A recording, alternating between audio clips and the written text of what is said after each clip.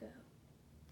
Well, hello, Oikos family. It is so good to be with you, even though we're only with you virtually. We have missed you and look forward to being reunited with you, hopefully really soon. But it has been a joy to go with you on a journey through the book of Ephesians. And as we are talking about what it means to build a community in Christ. You know, several years ago, the European Union did a survey regarding loneliness. And what they found was that the UK, and this is the phrasing they used, that the UK was the lonely capital of Europe. That more people in the UK self-identify as lonely than any other country in Europe. Think about that. And interestingly enough, the largest demographic that self-identified as lonely was between 18 and 45. We live in a culture, we live in a country, we live in a time where people are desperate for community. People are desperate to be part of something bigger and beyond themselves. In fact, people are looking for family. And what we find as we come to the book of Ephesians is we see what it means to build a community, to build the family of God. And so the book of Ephesians kind of divides, if you will, into two parts. Chapters 1, 2, and 3 are about our relationship with God. Those who know and love Jesus and follow Him, those Christians, it's about our relationship with God through Jesus Christ. And then as we get to chapters 4, 5, and 6, it's about how we then relate to one another. And so I would think of it this way. Chapters 1, 2, and 3 kind of lay the foundation for what it means to be a community of faith, what it means to be the family of God. And then chapters 4, 5, and 6 kind of then flesh out what that looks like. How do we relate to one another in our homes and in the workplace, and as we gather to worship Jesus, what does that look like? And so where we find ourselves this evening is in Ephesians chapter 3, beginning in verse 14. And we're going to conclude that first section about laying the foundation of a community of faith. It's our relationship with God. So I want to invite you to turn in your Bible to Ephesians chapter 3, beginning in verse 14. And we're going to be looking at a new confidence that we have as the people of God. And it's confidence through prayer. The Apostle Paul is going to show you and I that this foundation of community, this foundation of the family of God is built on our relationship with Him. And then here in chapter 3, beginning in verse 14, he's going to show how prayer is a key part of that relationship with God and actually our relationship with one another. And so Ephesians chapter 3, beginning in verse 14. Now, my translation may be a little different than yours. I'm actually going to be reading out of the New Living Translation, which we're going to put on the screen for you. But I think it really encompasses what Paul is saying here in a really nice way. So this is Ephesians chapter 3, beginning in verse 14. And the Apostle Paul writes this. Now, when I think of all of this, now let's stop for a minute. What he's referring to what he's written before about how we relate to God and what that looks like. He says, when I think of all of this, I fall to my knees and I pray to the Father, the creator of everything in heaven and on earth. I pray that from His glorious, unlimited resources, He will empower you with inner strength through His Spirit. And then Christ will make His home in your hearts as you trust in Him. Now your roots will grow down deep into God's love, and these will keep you strong. And may you have the power to understand, as all God's people should, how wide, how long, how high, and how deep is His love for us. And may you experience the love of Christ, though it is too great to understand fully. And then you will be made complete with all the fullness of life and power that comes from God. Now all glory to God, who is able through his mighty power at work within us to accomplish infinitely more than we might ask or think. Glory to him, to Jesus in the church and in Christ Jesus through all generations, forever and ever. Amen. Let's pray together. Lord Jesus, we thank you so much for your word. And we thank you, Jesus, that your word is alive and it is true. And we thank you, Jesus, that you have given us a community of faith, that you have given us a family of faith, and that in this community, in this family of faith, we find the answer to loneliness. We find the answer to identity. We find the meanings and purposes in life as we come to know you through your people. And Jesus, we thank you that in and through this is the beautiful gift of prayer. And so we pray that in these next few moments, Lord, we ask that by your Holy Spirit, you might open our minds and help us to understand more about prayer. We pray, Holy Spirit, that you would soften our hearts and make us responsive to the word that you would have for us. And Lord, may we walk away from this message on prayer, not with a sense of guilt or a sense of duty, but may we walk away from this time together in your word encouraged and excited about the beautiful gift of prayer. So speak to us, we pray, by your Holy Spirit and through your word. We ask in Jesus' name. Amen. We see here in Ephesians this amazing passage. And to some of us, it might be quite a familiar passage, particularly the blessing in verses 20 through 21. But we find here Paul talking about this foundational gift of prayer. And so before we launch into it, just a quick reminder, what is prayer? And maybe you're like me, maybe you didn't grow up in church, maybe you didn't grow up in a Christian home, and so maybe prayer is something new to you. And just as a real simple reminder, prayer is simply a conversation with God. Now think about that. Prayer is simply a conversation with God. Just like you would have a conversation with a close friend, a close family member, someone who's important to you, someone you love, and someone who loves you. That feels natural, and it feels healthy and good to have a nice conversation with someone you care about. Just to have a catch-up. We've been in America now for, goodness, I think going on 8 months, much longer than we had intended.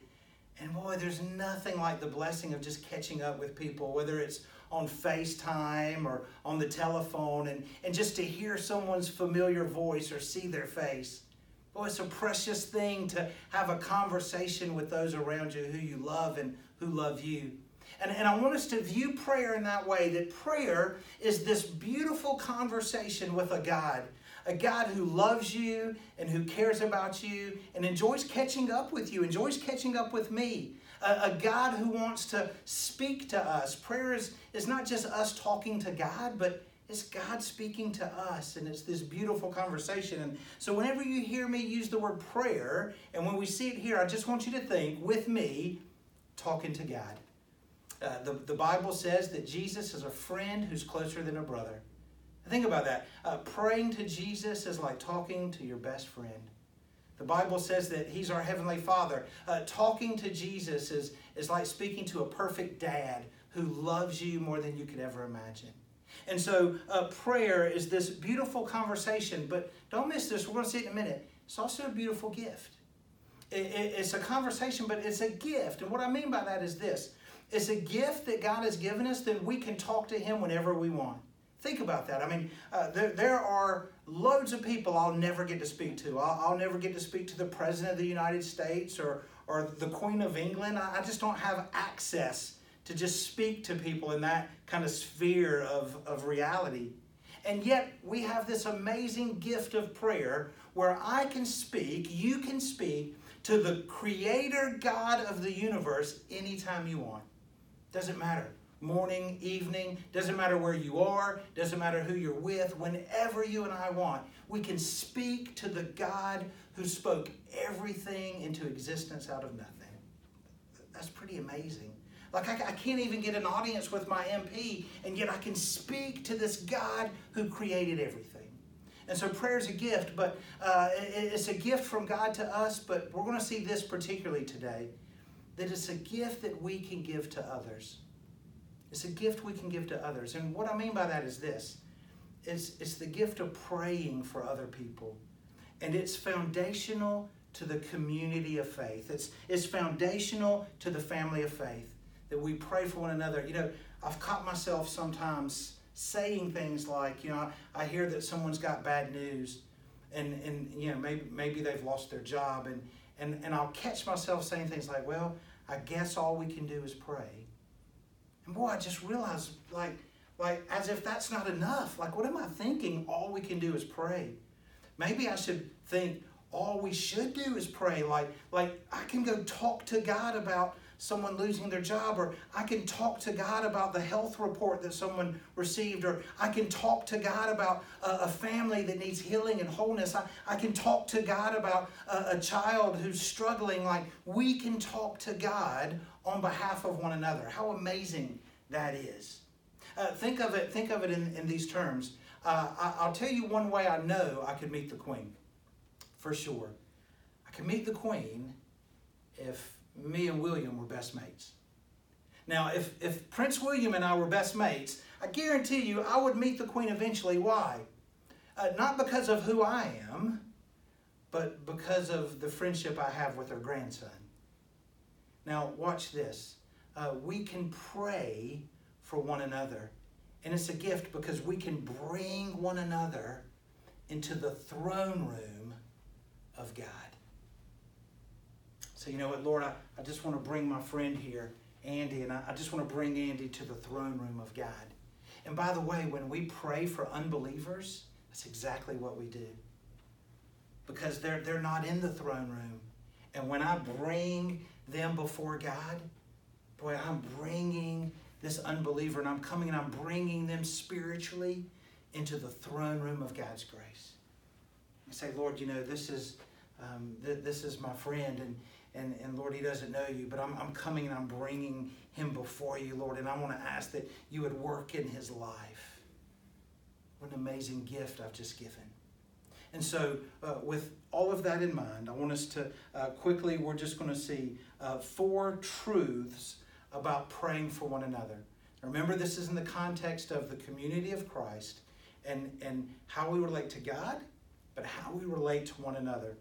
And we're going to see 4 simple truths about what it means to pray for one another. Number 1, we see this, that as the church, when we pray for one another, we pray for one another that we might experience the posture of prayer. As the church, we pray for one another that we might experience the posture of prayer. Look at verses 14 and 15. Paul writes this, when I think of all of this, I fall to my knees and pray to the Father, the creator of everything in heaven and on earth. Now don't miss this, because it's really special. He says, when I think of who God is, and when I think of all that God has done, in chapters 1, chapters 2, he says, it is by faith, by grace, through faith that we're saved, not of works, lest any man should boast. I mean, these amazing truths that God saves us and he loves us. And Paul says, when I think of all of this, I fall to my knees and I pray to the Father, the creator of everything in heaven and on earth. As the church, we pray for one another that we might experience the posture of prayer. Now, in Paul's day, it was extremely uncommon for religious leaders and teachers to bow when they prayed. In fact, Jesus kind of lets us know when he's describing the Pharisees that, in fact, kind of the exact opposite, that the Pharisees, and if you remember, they were like the super religious people of the day. They were kind of like the super vicars, if you will. And he says that the Pharisees would stand on the street corner and they would lift their hands in the air and they would pray really loud out loud so that everyone would see them and hear them. And Jesus says their goal was to impress people. So you might be walking down the street and there's a Pharisee standing on the street corner and he's dressed really nice, his hands in the air, he's praying really loud, and you walk by and go, wow, that guy can really pray, right? And Jesus says that's not how prayer works. Jesus says that prayer is a posture of humility. That prayer, Jesus uses kind of the illustration of a closet. He says, we don't do it to impress other people. No, we don't do it in a way to try to get honor or glory for ourselves, but we humble ourselves and we hide away and pray. Now, Jesus isn't saying we shouldn't pray out loud in front of others, but here's what Jesus is getting at. He's talking about prayer is not what we do on the outside, but prayer is about our attitude on the inside. See, religious leaders in that day, it was very rare to bow, because bowing is a physical representation of humility. When you bow to someone, you are acknowledging not just their greatness, but in a way their greatness above you and over you.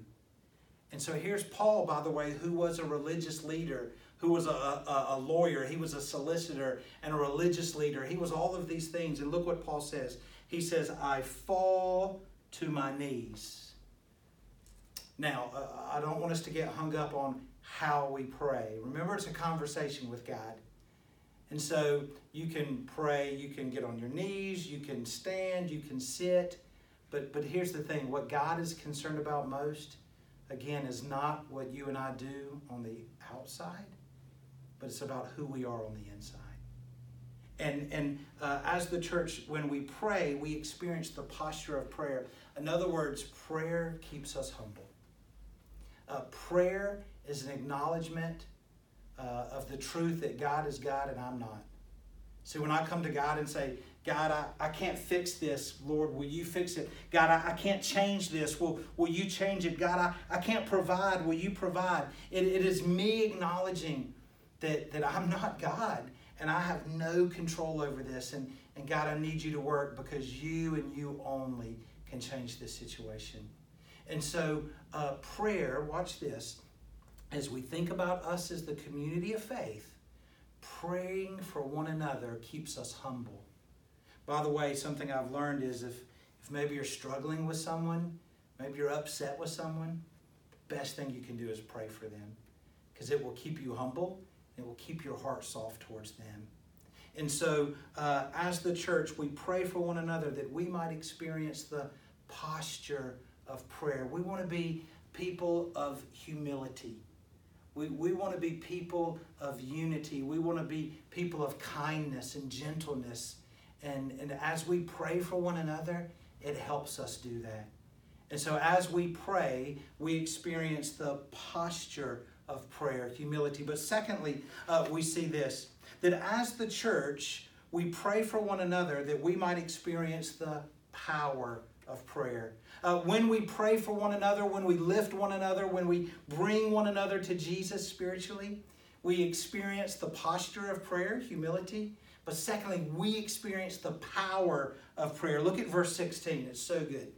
He says, and I pray that out of his glorious riches, he may strengthen you, and watch this, with power through his Spirit in your inner being. I pray that out of his, God's glorious riches, that God may strengthen you. It's with his power through his Spirit in your inner being. What an amazing thing. So as we pray for one another, we experience the humility of Jesus, the posture, right? And by the way, did Jesus humble himself in prayer? Yeah, you think of the Garden of Gethsemane. And Jesus humbles himself to the Father and says, not my will, but yours be done, right? And so we assume the humility of Jesus, but look at this. We experience the power of Jesus. When you look at your Bible, there are two really good words here. Strengthen and power. Strengthen and power. And this would have originally been written by Paul in Greek. And in the Greek, it literally means this. Abundant, miraculous, wonder-working power. Abundant, miraculous, wonder-working power. Now listen to the verse again. I pray that out of God's glorious riches, God may strengthen you with his abundant, miraculous, wonder-working power through his Spirit in your inner being. How great is that? He's saying God has placed, if you know Jesus and you love Jesus and you're following Jesus, he says he has placed in you by his Holy Spirit his abundant, miraculous, wonder-working power. The Greek word there is for power is dunamis. It's where we get our English word dynamite. Dynamite is powerful, right? It has the ability to bring down buildings, to turn boulders into rubble, right? And so he says that inside of you and me, he has placed his abundant, miraculous, wonder-working power. And the Bible says that through the strength of Jesus, we can do all things, right? That through the strength of Jesus, we can do all things. And so as we pray for one another, we experience the posture of prayer, humility, but we also experience the power of God. And I'll just confess to you, I long to experience the power of God, but I don't spend the time in prayer to make it happen. I confess that. Like, I want to experience the power of God, but oftentimes I don't spend the time in prayer to make it happen. It's kind of like I want to lose weight, but then I eat cake, right? Like, those two won't work together. And what we see here, and we see it over and over in Scripture, is there's this link between prayer and the power of God. And particularly when God's people pray together. In the book of Acts, it'll talk about God's people praying and the very walls begin to shake. It'll talk about God's people praying and prison cells shake and chains break and prisoners are set free. Like when God's people come together and we pray, like God shows up and there is power. You know what? It requires prayer and sometimes it requires sacrifice. In fact, probably not just sometimes, but most times requires sacrifice. And it's not easy, is it?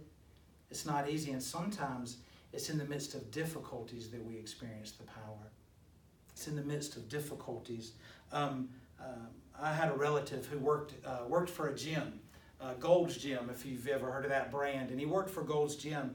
And I remember talking to him one day after working out for one of the first times ever and saying, man, I'm just really sore. Like, did I do something wrong? And he began to explain to me what probably a lot of you already know. And that is when you lift weights, when you exercise, the reason you're sore is because on a microscopic level, you actually do damage to your muscle. And that's why you rest between workouts, because it allows your muscle to heal. And that process of damage and healing is what creates strong muscles. Think about that. Damage and healing is what creates strong muscles. And see, for me, I'll be honest, sometimes I don't view difficult circumstances in that way. I don't view lockdown and COVID as you know what, this is the damage, but God, when you bring healing, I'll be stronger. I don't view bad news from the doctor and say, Lord, that's the damage, but you're going to bring something good out of it and I'll be stronger. Lord, I didn't expect this to happen at work, but it's damage, but you're going to bring good out of it. Romans 8:28, he's working all things together for good to those who love him and are called according to his purpose. And so, Lord, help me to see this damage as the first step into you making me stronger. Damage and healing. And aren't you thankful we have a healing God? We have a healing God. And so strength through prayer, and it doesn't mean that everything's always easy. In fact, sometimes our deepest, most powerful prayers are in the midst of the greatest hurt and the greatest struggle. Man, just never lose sight that God's bringing you through that storm. And as we pray and as we have a posture of humility, we will experience the power of God and he will make you stronger. So the Apostle Paul says that he had some type of ailment, some type of physical ailment. He calls it a thorn in the flesh. We don't know exactly what it was. But Paul says in 2 Corinthians, he said, I prayed and I called out to the Lord and I asked the Lord 3 times to take it from me. And the Lord said, no, I'm not going to take it. But this is what Jesus told him. He said, Paul, my strength my strength, my abundant, miraculous, wonder-working strength will be in you and made perfect in your weakness. And the Apostle Paul says, okay, if that's the case, then leave it, that I might know the power of Jesus. When we pray for one another, we experience the power of Jesus, and it is wonder-working. You know the most amazing thing that prayer does? It changes us. It changes the people we're praying for, and it makes us more like Jesus and makes us stronger. When we pray for one another, we experience the posture of prayer, the power of prayer. But thirdly, we see this, church, that as the church, we pray for one another, that we might experience the passion of prayer. We see the posture, the power, but now watch this. We experience the passion of prayer. Look at verse 17, and verse 18 actually. Look what he says here. Verse 18. He says that you may have power together with all the Lord's holy people to grasp how wide and long and high and deep is the love of Christ, and to know this love that surpasses knowledge. Listen to that again. That you may have the abundant, miraculous, wonder-working power together with all the Lord's holy people. Remember, this just isn't about us. This is about the community of faith. Together with all the Lord's holy people, that we might grasp, lay hold of, how wide and long and high and deep is the love of Christ, and to know this love that surpasses knowledge. That word know means not to just intellectually understand it, but to experience it. And to experience the love of Jesus that surpasses knowledge. In other words, I can't understand it. It's so good. It's so amazing. We experience the passion of Jesus, and it's this love. Look, he says, the love of Jesus for us, his people. And that's what Jesus was passionate about. Remember, once one of the religious leaders came to Jesus. And he said, Jesus, if you took everything God said and boiled it down to one thing, what would be the most important thing? And Jesus said, easy. If you take everything in the Bible, if you take every word in this book, and you boil it down to one thing, Jesus said this: love the Lord your God with your heart, mind, soul, and strength. But then Jesus said there's a second thing. Love your neighbor as yourself. Jesus said you take this book and you condense it down to two sentences. Love God, love others. Love God and love others. It's what we're called to do. It's the great commandment and the great concern. The great commandment is that we love God because he first loved us. And that's the great commandment, love God. But then the great concern is to love my neighbor as myself. And if you'll remember, the scholar says, well, Jesus, who's my neighbor? And Jesus tells the parable of the Good Samaritan. And the point of that story is everyone's your neighbor. Whether you like them, whether you don't like them. Doesn't matter their skin color. Doesn't matter their gender. Doesn't matter their culture. Doesn't matter their finances. He says our neighbor is anyone we encounter. And so this is the passion of Jesus. In fact, this is what we know in the Bible, that the love of God is so amazing, so generous, so wonderful, so sacrificial. It is better and more beautiful than words can describe. Now look at that again. The love of God, the love of Jesus is so amazing and so generous and so wonderful and so sacrificial. It is better and more beautiful than words can describe. Jesus was passionate about loving his heavenly Father. But Jesus was passionate about loving those around him. I mean, there are times in the Bible where it says they would bring all of the sick and all of the demon-possessed. Everyone in town would come. And Jesus turned no one away. Jesus turned no one away. Think about that. Why? Because his passion was to obey his heavenly Father and to love those around him. And as we pray, We experience the humility of Jesus. We experience the power of Jesus. But we experience the passion of Jesus. As we talk to our Heavenly Father, just as Jesus did, and as we pray for one another and reach out to help one another through prayer, we love one another. I mean this with all sincerity. One of the most loving things we could ever do for another person is to pray for them. Think about that. One of the most loving things you and I could ever do for another person is to pray for them. It says they brought everyone in the town to Jesus. We know what? When we pray for one another, we're bringing one another to Jesus. And so through prayer, we experience the posture, the power, the passion. But then finally, guys, we see this, that as the church, we pray for one another that we might experience the prosperity of Jesus. We experience the posture, the power, the passion, but finally, we experience the prosperity of Jesus. Look at verse 19. And Paul says this. He writes a blessing over the community of Christ. He says, may you experience the love of Christ, though it is too great to fully understand. Then you will be made complete with all the fullness of life and power that comes from God. Now all glory to God, who is able, through his mighty power at work within us, to accomplish infinitely more than we might ask or think.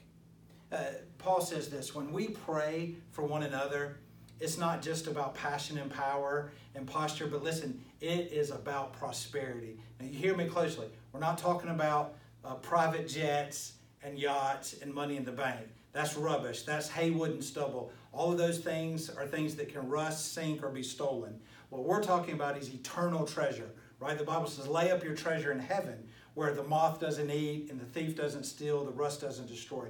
We're talking about real prosperity, and that is knowing and enjoying Jesus.